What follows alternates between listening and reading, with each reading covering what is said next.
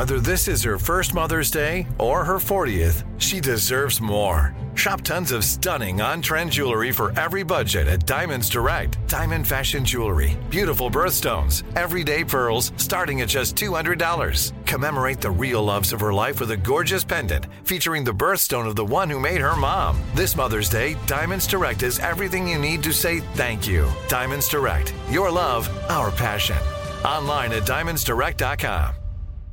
I'm Tracy from Stuff You Missed in History class. Are you a small business owner or even someone who dreams of entrepreneurship? Then check out Season 2 of Mind the Business, Small Business Success Stories from iHeart Podcasts and Intuit QuickBooks. Join hosts Austin Hankwitz and Janice Torres as they interview entrepreneurs sharing insights around starting and nurturing a small business. You won't want to miss these inspiring stories of entrepreneurship and discovering ways to business differently so you can too. When you think about the future, what kind of technology do you envision? Whatever the future holds, artificial intelligence will undoubtedly be at the heart of it all. Join Graham Class as he hosts Season 2 of Technically Speaking, an Intel podcast, and hear from the minds transforming healthcare, retail, entertainment, personal computing, and more with the help of AI. Tune in every other Tuesday and explore the latest technology that's changing our world today and creating a more accessible tomorrow. Listen to Technically Speaking, an Intel podcast on the iHeartRadio app, Apple Podcasts, or wherever you get your podcasts.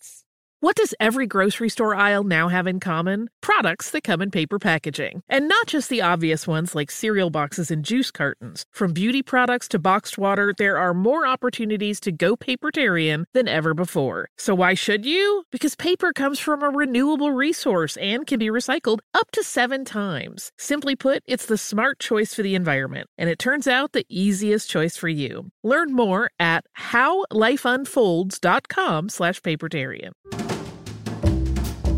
Happy Saturday, everyone. Our colleague, Alex Williams, has a brand new podcast coming out called Ephemeral. And like its name suggests, Ephemeral is all about things that are disappearing or have disappeared and forgotten people and places and things that were barely saved or not saved at all.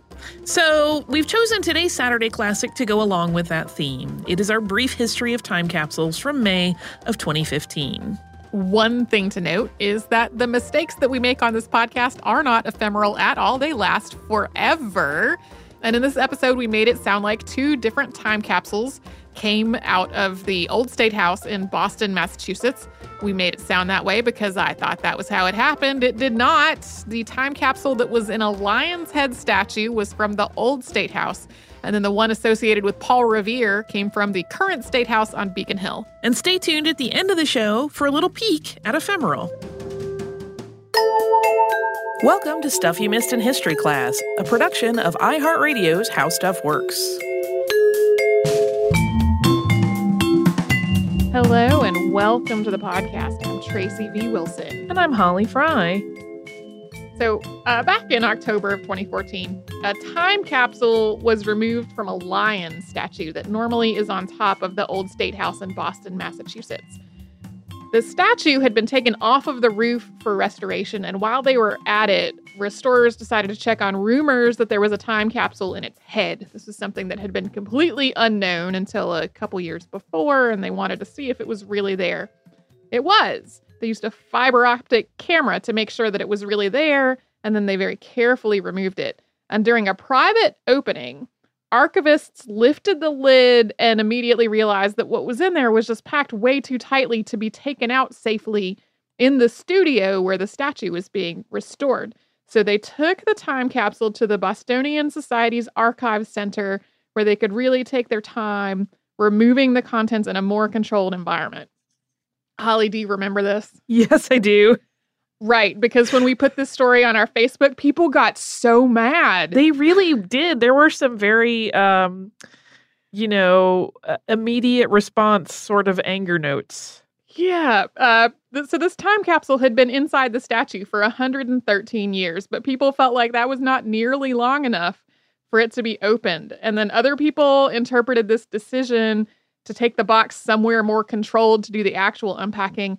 They thought this was a sign that incompetent amateurs had been trusted with this delicate task, which was absolutely not true. It was somebody with a master of library science and archives management. Like, People also argued that they should have just had the whole statue removed somewhere safer, or that there was a lot of question about why the time capsule needed to be removed in the first place. A lot of people wanted it and its contents to go back where it was. So then, another time capsule was removed from the old State House a couple of months later, and this one dated back to 1795, and it had been put behind the cornerstone by Paul Revere, then governor of Massachusetts Sam Adams, and Colonel William Scully. And so based on what had happened with that first time capsule, we were really careful about what details we included when we put it up on our Facebook. We noted that it had been taken out as part of a repair to a water leak behind the cornerstone, and we specified that professional conservators had removed it and that it was going to be x-rayed and opened under controlled conditions, and that it was going to be put back after its contents had been displayed for the public for a while. Holly, do you also remember this? Yes. Because people were still so mad. They were. There's a fascinating reaction, I think, that people have with time capsules. And I couldn't break down the psychology of it because it varies a lot, but there were definitely some angry responses. Yeah, people were still really mad. This time they were mad that the time capsule was going to be put back, which was what people had wanted to happen with the other time capsules. So at this point, I kind of never wanted to mention time capsules in the context of the show again, which is one of the reasons why neither time capsule was in the Unearthed in 2014 episodes. But then, this April, I got the chance to actually see the contents of that cornerstone time capsule while they were on display at the Museum of Fine Arts Boston. And there was literally a line all the way around the room to see it. It stretched way out into adjoining galleries. It was just to look in this little display case that was full of coins and newspapers. Part of this is because the time capsule was really small, so there was a little display case people were waiting to see into. But part of it is because people apparently care a whole lot about time capsules. Yeah, and I feel compelled to mention that this sort of interesting discussion that sometimes got a little heated on our Facebook page, that is not the only place that these were happening. If you looked at news sites that were posting about it, their comment sections were having very similar things play out. Yeah, there was just angriness everywhere. So we're going to talk about time capsules today. Maybe explore some of the reasons people get so excited about them. Yes. And the tradition of burying stuff really goes back almost to the beginning of human history.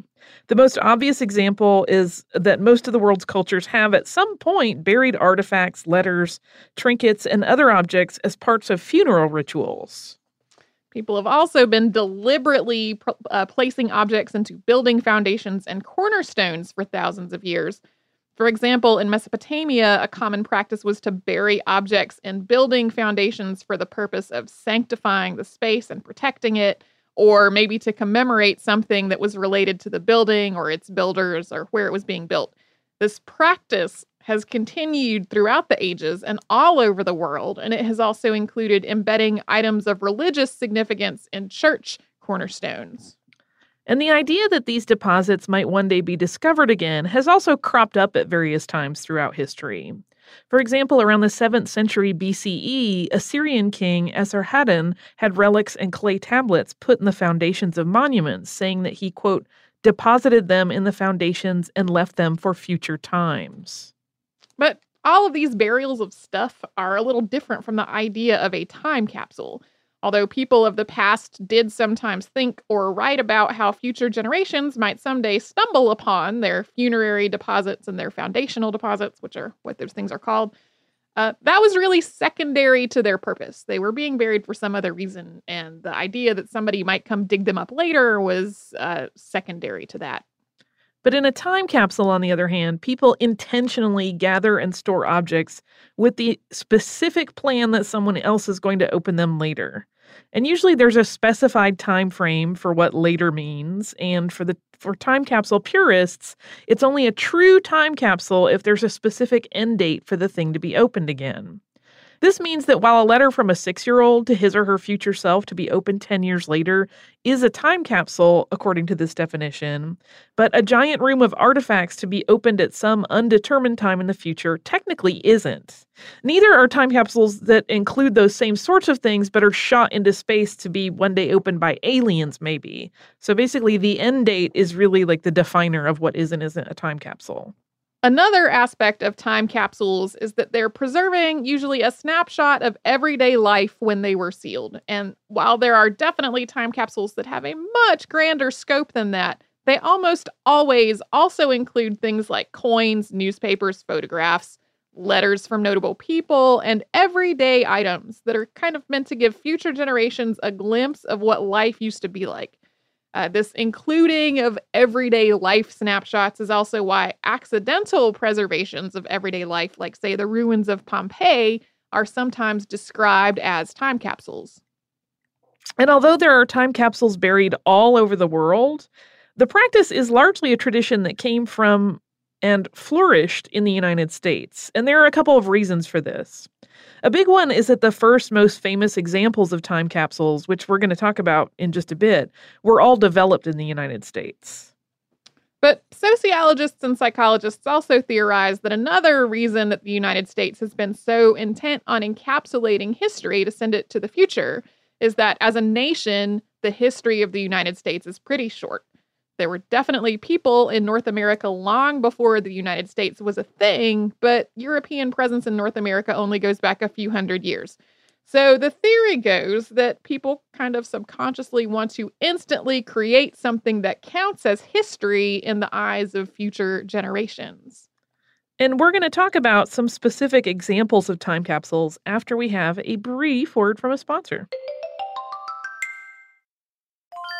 I'm Tracy V. Wilson from Stuff You Missed in History Class. Did you know small businesses make up 99.9% of all businesses in the United States? The world is powered by entrepreneurs, and if you're a small business owner or even someone dreaming of starting your own business, then you'll want to check out Season 2 of Mind the Business, Small Business Success Stories from Ruby Studio, from iHeartMedia, and Intuit QuickBooks. And every episode, hosts Austin Hankwitz and Janice Torres talk to entrepreneurs about how they've grown from the lessons of launching and nurturing a small business and how they have found success being their own boss. From the excitement of first starting out to finding the right tools and resources to process invoices and payments like QuickBooks Money, you won't want to miss these inspiring stories of entrepreneurship and discovering ways to business differently so you can too. And if you're a small business owner or even someone dreaming of starting your own business, then you'll want to check out Season 2 of Mind the Business, Small Business Success Stories from Ruby Studio, from iHeartMedia, and Intuit QuickBooks. When you think about the future, what kind of technology do you envision? Whatever the future holds, artificial intelligence will undoubtedly be at the heart of it all. Join Graham Class as he hosts Season 2 of Technically Speaking, an Intel podcast from Ruby Studio in partnership with Intel. Explore the future of technology that's rapidly evolving our world today with the help of AI. There is still so much work and research needed to fully understand the power and potential of AI, and Intel is at the forefront of implementing AI in revolutionary technology that's changing the world we live in for the better. In each episode, Graham interviews the minds transforming medicine and healthcare, retail, entertainment, personal computing, and more, while pioneering new uses for AI in these spaces. Tune in every other Tuesday and explore the latest technology that's changing our world today and creating a more accessible tomorrow. Listen to Technically Speaking, an Intel podcast on the iHeartRadio app, Apple Podcasts, or wherever you get your podcasts.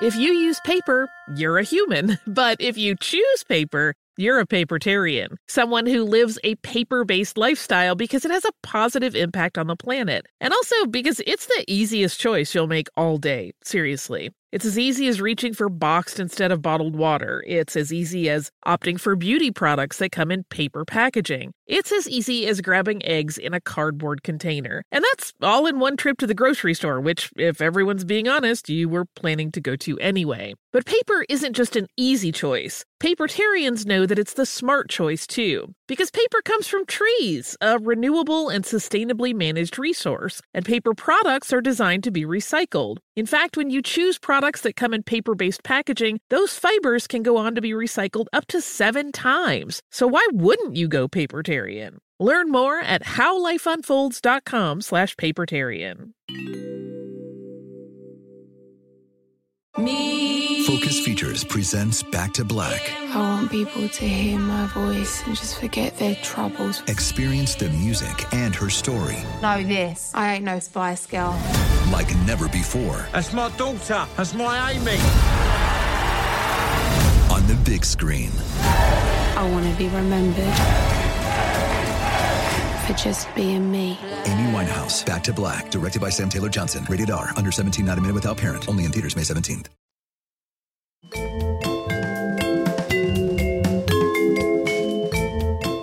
We're going to talk about the first true time capsule to start off with. And the first time we know of that people sealed things away with the specific intent that they would be brought out again at a particular date in the future was for the Centennial Exhibition in Philadelphia, Pennsylvania, and that took place in 1876.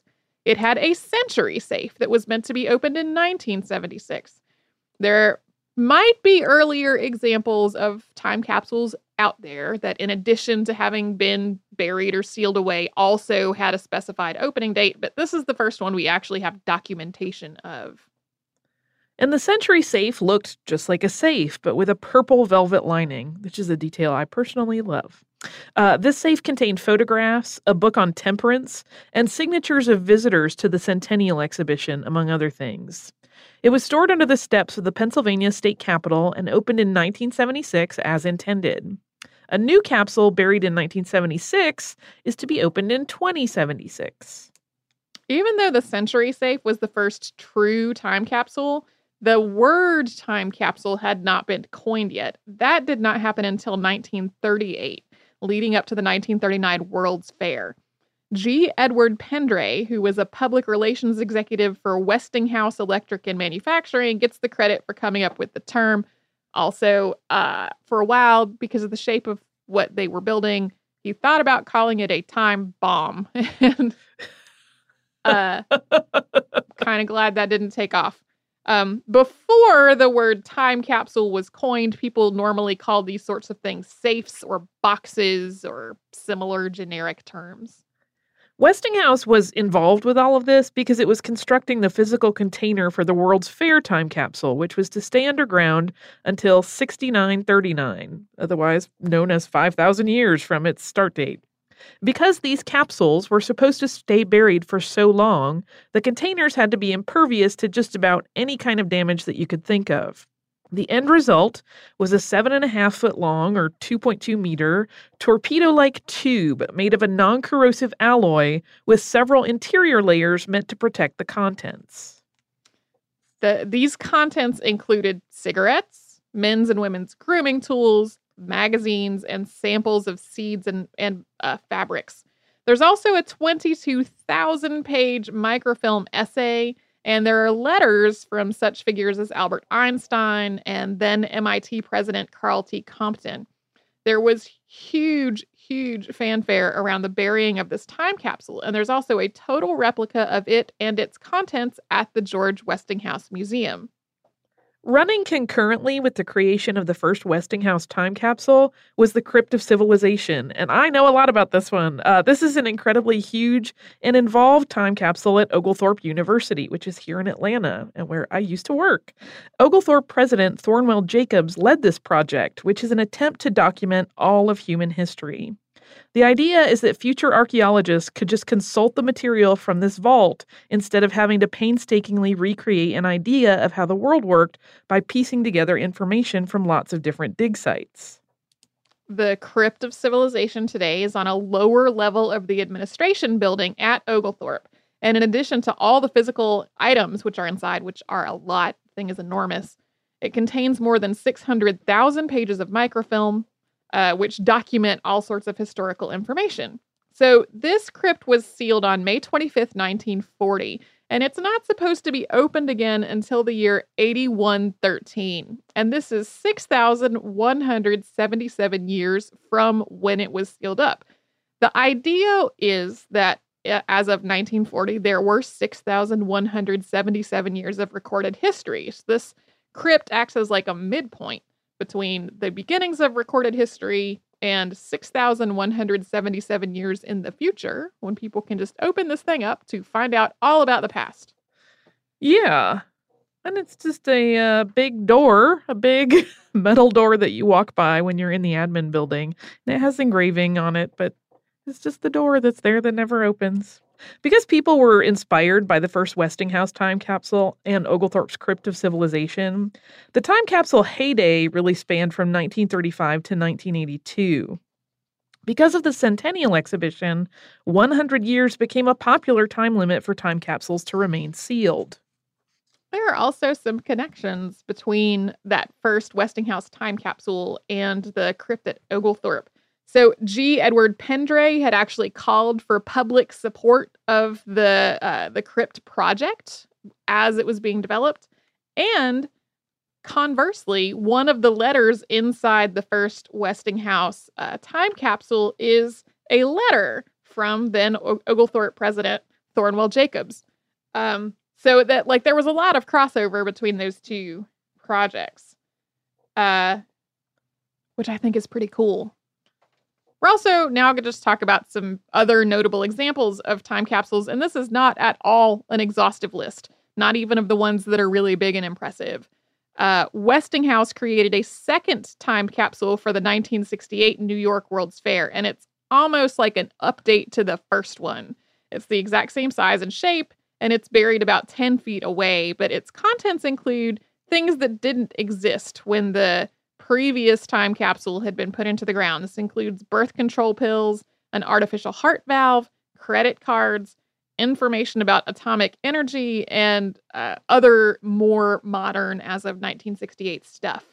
Both the first Westinghouse time capsule and the second one are supposed to be opened in 6939 together. So that second one is sort of like a supplement to the first one rather than a whole separate thing with a separate opening date.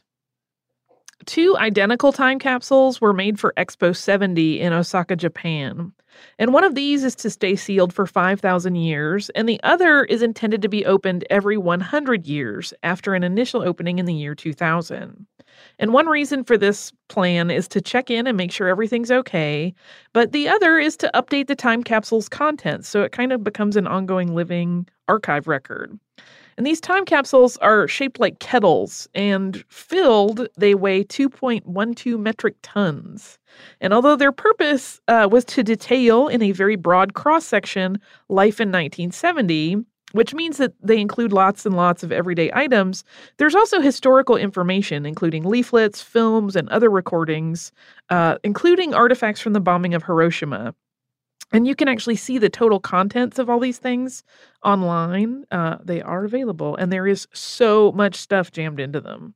Yeah, I had this moment where I was flummoxed because I stumbled across this thing that had, a comprehensive list of everything that's in there, and there are pictures of a lot of it. And I am used to when you see older pictures of things that were taken with earlier digital cameras, they look kind of terrible. And I had this moment where I just forgot that there were film cameras in 1970. You can scan pictures from 1970 or film from 1970. Like, that still exists. It didn't go away. So I had this just moment that I feel silly confessing, but I still want to confess, where I was like, wow, where'd they get all these pictures from? Oh, right, cameras. They were still a thing, Tracy. It had been a long day. There is a 100-year time capsule that was created in Juneau, Alaska in 1994, and this one is huge because it was created using thousands of items that were collected from Juneau residents. It's housed in a converted lobby of a government building, and you can see some of the contents through 2 windows that go to the outside. It's also lit with electric lights that can be changed from the outside, so it can be lit while still being totally sealed up. That's a pretty cool feature. There's a 40th anniversary time castle that was buried in Disneyland in Anaheim, California on July 17th of 1995, and that is to be opened on that same date in the year 2035. Here's hoping I'm there for that. Yeah, I was like, is Holly going to go? It does look like a castle, which is why it is called that. Really, 100 years is a pretty standard time for a time capsule now. And then we have these really fascinating millennial ones that go on for 1,000 years and beyond.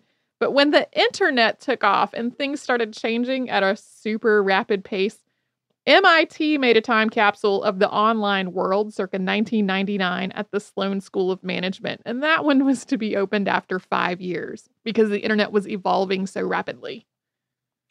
Aside from those that we've just mentioned, all over the world there are boxes of documents, coins, and household items just waiting to be dug up. And we'll talk about what can go wrong on that front after we have another quick word from a sponsor.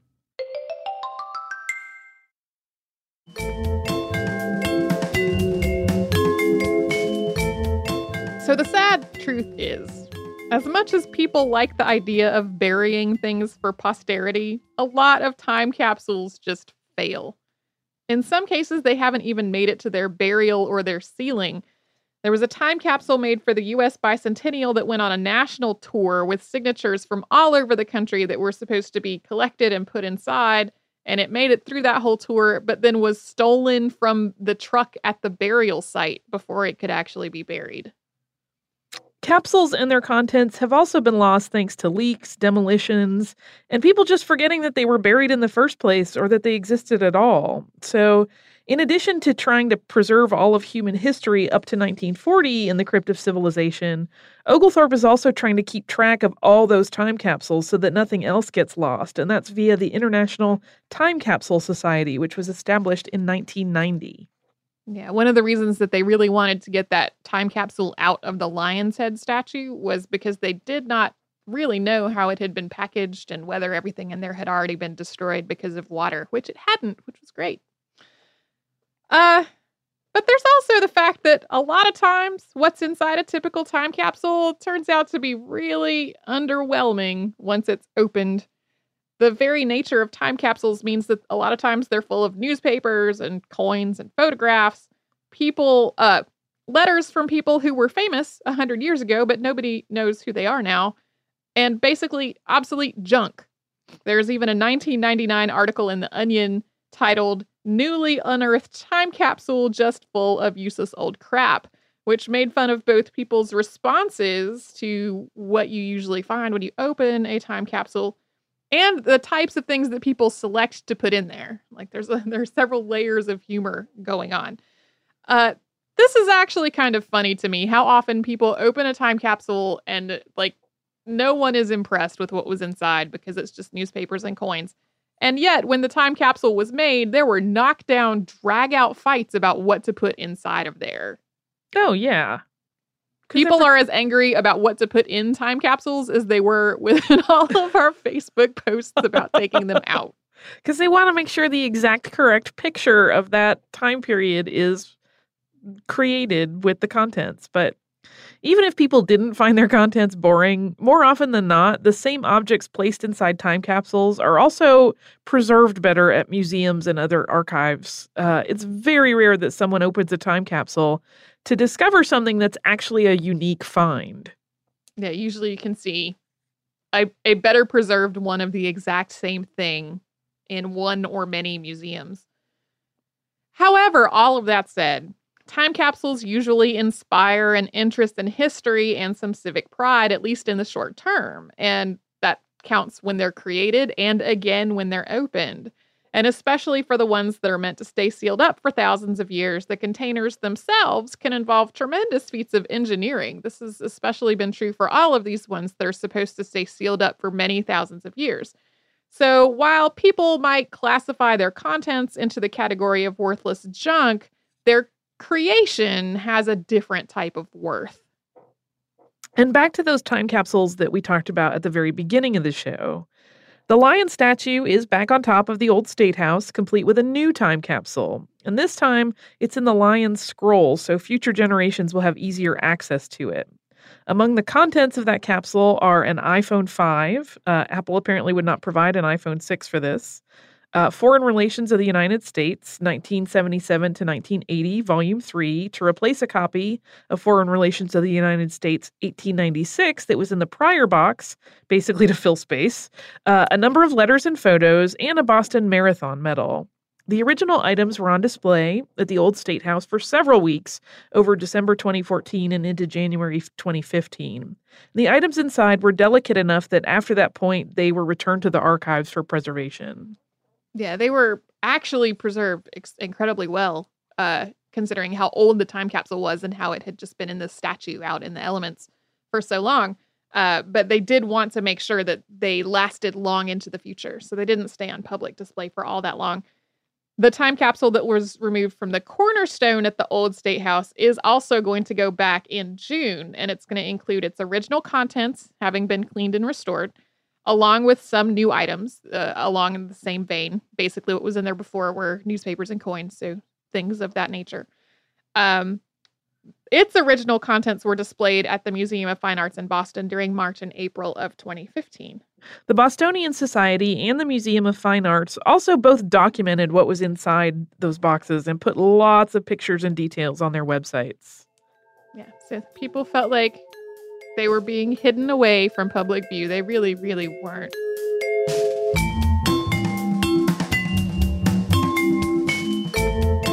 Thank you so much for joining us on this Saturday. If you have heard an email address or a Facebook URL or something similar over the course of today's episode, since it is from the archive, that might be out of date now.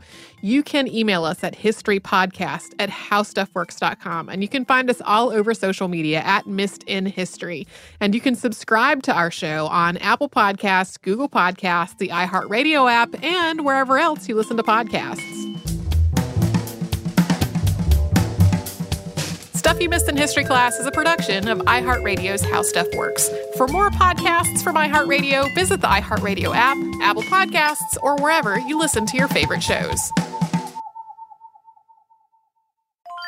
I'm Tracy V. Wilson from Stuff You Missed in History Class. Did you know small businesses make up 99.9% of all businesses in the United States? The world is powered by entrepreneurs, and if you're a small business owner or even someone dreaming of starting your own business, then you'll want to check out Season 2 of Mind the Business, Small Business Success Stories from Ruby Studio, from iHeartMedia, and Intuit QuickBooks. And every episode, hosts Austin Hankwitz and Janice Torres talk to entrepreneurs about how they've grown from the lessons of launching and nurturing a small business and how they have found success being their own boss. From the excitement of first starting out to finding the right tools and resources to process invoices and payments like QuickBooks Money, you won't want to miss these inspiring stories of entrepreneurship and discovering ways to business differently so you can too. And if you're a small business owner or even someone dreaming of starting your own business, then you'll want to check out Season 2 of Mind the Business, Small Business Success Stories from Ruby Studio, from iHeartMedia, and Intuit QuickBooks. When you think about the future, what kind of technology do you envision? Whatever the future holds, artificial intelligence will undoubtedly be at the heart of it all. Join Graham Class as he hosts Season 2 of Technically Speaking, an Intel podcast from Ruby Studio in partnership with Intel. Explore the future of technology that's rapidly evolving our world today with the help of AI. There is still so much work and research needed to fully understand the power and potential of AI, and Intel is at the forefront of implementing AI in revolutionary technology that's changing the world we live in for the better. In each episode, Graham interviews the minds transforming medicine and healthcare, retail, entertainment, personal computing, and more, while pioneering new uses for AI in these spaces. Tune in every other Tuesday and explore the latest technology that's changing our world today and creating a more accessible tomorrow. Listen to Technically Speaking, an Intel podcast on the iHeartRadio app, Apple Podcasts, or wherever you get your podcasts. If you use paper, you're a human. But if you choose paper, you're a papertarian, someone who lives a paper-based lifestyle because it has a positive impact on the planet. And also because it's the easiest choice you'll make all day, seriously. It's as easy as reaching for boxed instead of bottled water. It's as easy as opting for beauty products that come in paper packaging. It's as easy as grabbing eggs in a cardboard container. And that's all in one trip to the grocery store, which, if everyone's being honest, you were planning to go to anyway. But paper isn't just an easy choice. Papertarians know that it's the smart choice, too. Because paper comes from trees, a renewable and sustainably managed resource. And paper products are designed to be recycled. In fact, when you choose products that come in paper-based packaging, those fibers can go on to be recycled up to 7 times. So why wouldn't you go papertarian? Learn more at howlifeunfolds.com/papertarian. Me Focus Features presents Back to Black. I want people to hear my voice and just forget their troubles. Experience the music and her story Know this, I ain't no Spice Girl. like never before That's my daughter. That's my Amy. on the big screen. I want to be remembered for just being me. Amy Winehouse, Back to Black, directed by Sam Taylor Johnson. Rated R, under 17, not a minute without parent. Only in theaters May 17th. Back before we called it voicemail, or at least when voicemail meant something different and more specific, the world had the humble answering machine. Hi, we're not here right now, but we'll call you back if you leave your name and number. If you aren't of the age to remember, the answering machine was a physical audio recorder that plugged into your phone line. You couldn't call into it remotely. You had to wait till you got home to check your messages. And they were the source for a lot of Seinfeld gags. Believe it or not, George isn't at home. Please leave a message at the beep. Most answering machines recorded on cassette tape. Your magnetically recorded message would be saved until you recorded over it or changed the cassette. When I was a little kid, my family had a different kind of answering machine. It was actually tapeless. I think it was a Sony, and it was digital. That's my dad, a man who's not apt to forget a piece of telephone technology. It was like a little tower with a big push button on top that would blink once you had a message. In addition to play and shuttle, it had a record button for your greeting. Hi, this is the H family. We can't come to the phone right now, so please leave a message after the beep. But on this machine, you could also record your own messages directly into it. Like a voice memo function on your phone. Note to self. I think the idea was if you were the husband and wife passing, running kids around and stuff, that you could leave each other messages on it if you were just standing in front of it. Like you wouldn't have to call it on your non-existent cell phone because none of us had cell phones back then. I don't think Mom and I ever used that. But you used it because you liked hearing yourself recorded. Hi, I'm Alex Williams. It sat on top of my parents' bureau, so I must have had to climb on a stool or something. But I spent untold hours talking into this device. Okay, my voice is gonna come out all weird and staticky from this thing. Recorded it and played it many, many times. If you recorded multiple memos, then hit the play button, it would run them all back to back, in the order in which they were created. You're telling me, kid. To a young me, this was absolute magic.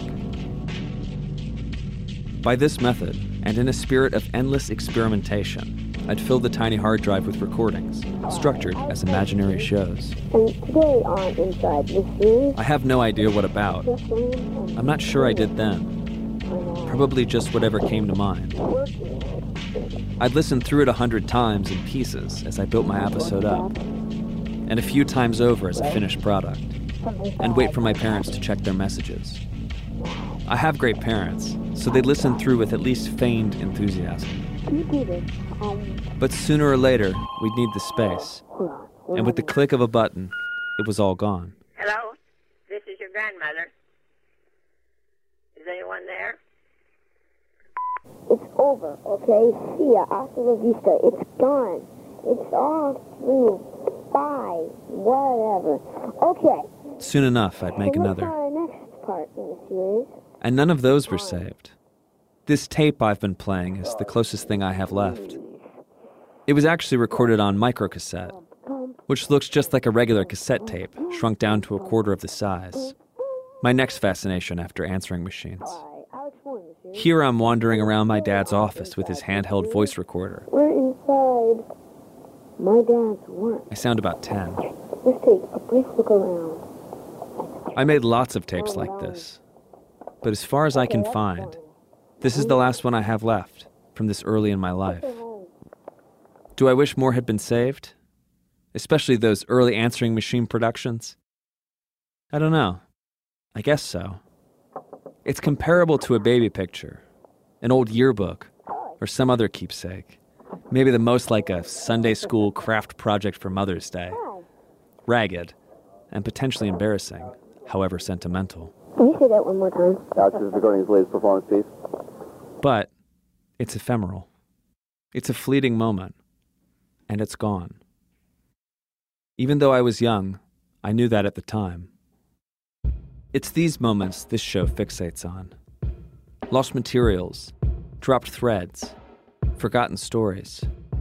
Ephemera, in the way that it's intertwined in our lives.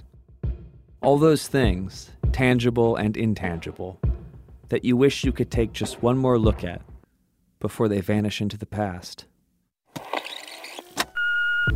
America's produced like lots and lots of stuff, just piles of stuff, and it's sitting around in storage spaces, and we keep making it and buying it, and then what do you do with it? And it's got to go somewhere. The fact of the matter is all day long, every day, there are warehouses full of stuff getting just pushed off a cliff, getting shoved off into the abyss and being destroyed. All day, every day. That's Ian Nagoski, who runs the Canary Records label. A friend of mine, Steve Smolian, who's a record guy like me, said that what he loves is being the guy standing at the edge of the cliff, waving his arms, going, wait, no, let me look at those first before you throw them away. I think there might be some good stuff in there. I think there might be some stories. I don't think we should throw all those away yet. Because museums can't handle it. The big cultural institutions can't handle it. There's just too much stuff. You know, they're getting donated piles of stuff all the time. The fact of the matter is they don't always know or care. They're looking for specific things that relate to specific narratives. So you always need somebody who's looking for a different story. We have a season, 10 episodes of stories from that realm, of things that were just barely saved, and in some cases, not saved at all. A bizarre tale of two infamous New Yorkers. They booby-trapped their home and turned it into a sealed fortress of ephemera. A missing chapter of American music history. There hasn't been a guess, culturally, that they matter. So they get thrown in the garbage. A decade's worth of original television lost to the airwaves. It's over. It's ephemeral. You're going to see something else the next second and nobody's ever going to see it. A piece of music that's defied convention for 70 years. I had students write down the sounds they heard during it, and one girl said, I never realized there was so much to listen to. And what could only be called an audio mystery. It said nothing on it, and it clearly had been recorded, which intrigued me. What is this going to be? These stories and more, given new life, if only for a glimpse. There's times I can't help but feeling like that little kid again. Talking into a machine that I'm sure won't save anything I say into it. Signing off. I'm Alex Williams. Is this podcast a piece of ephemera in the making? A forgotten story about forgotten stories? Only time will tell. Ephemeral debuts May 20th. Subscribe now on Apple Podcasts, the iHeartRadio app, or wherever you listen to podcasts, and learn more at ephemeral.show.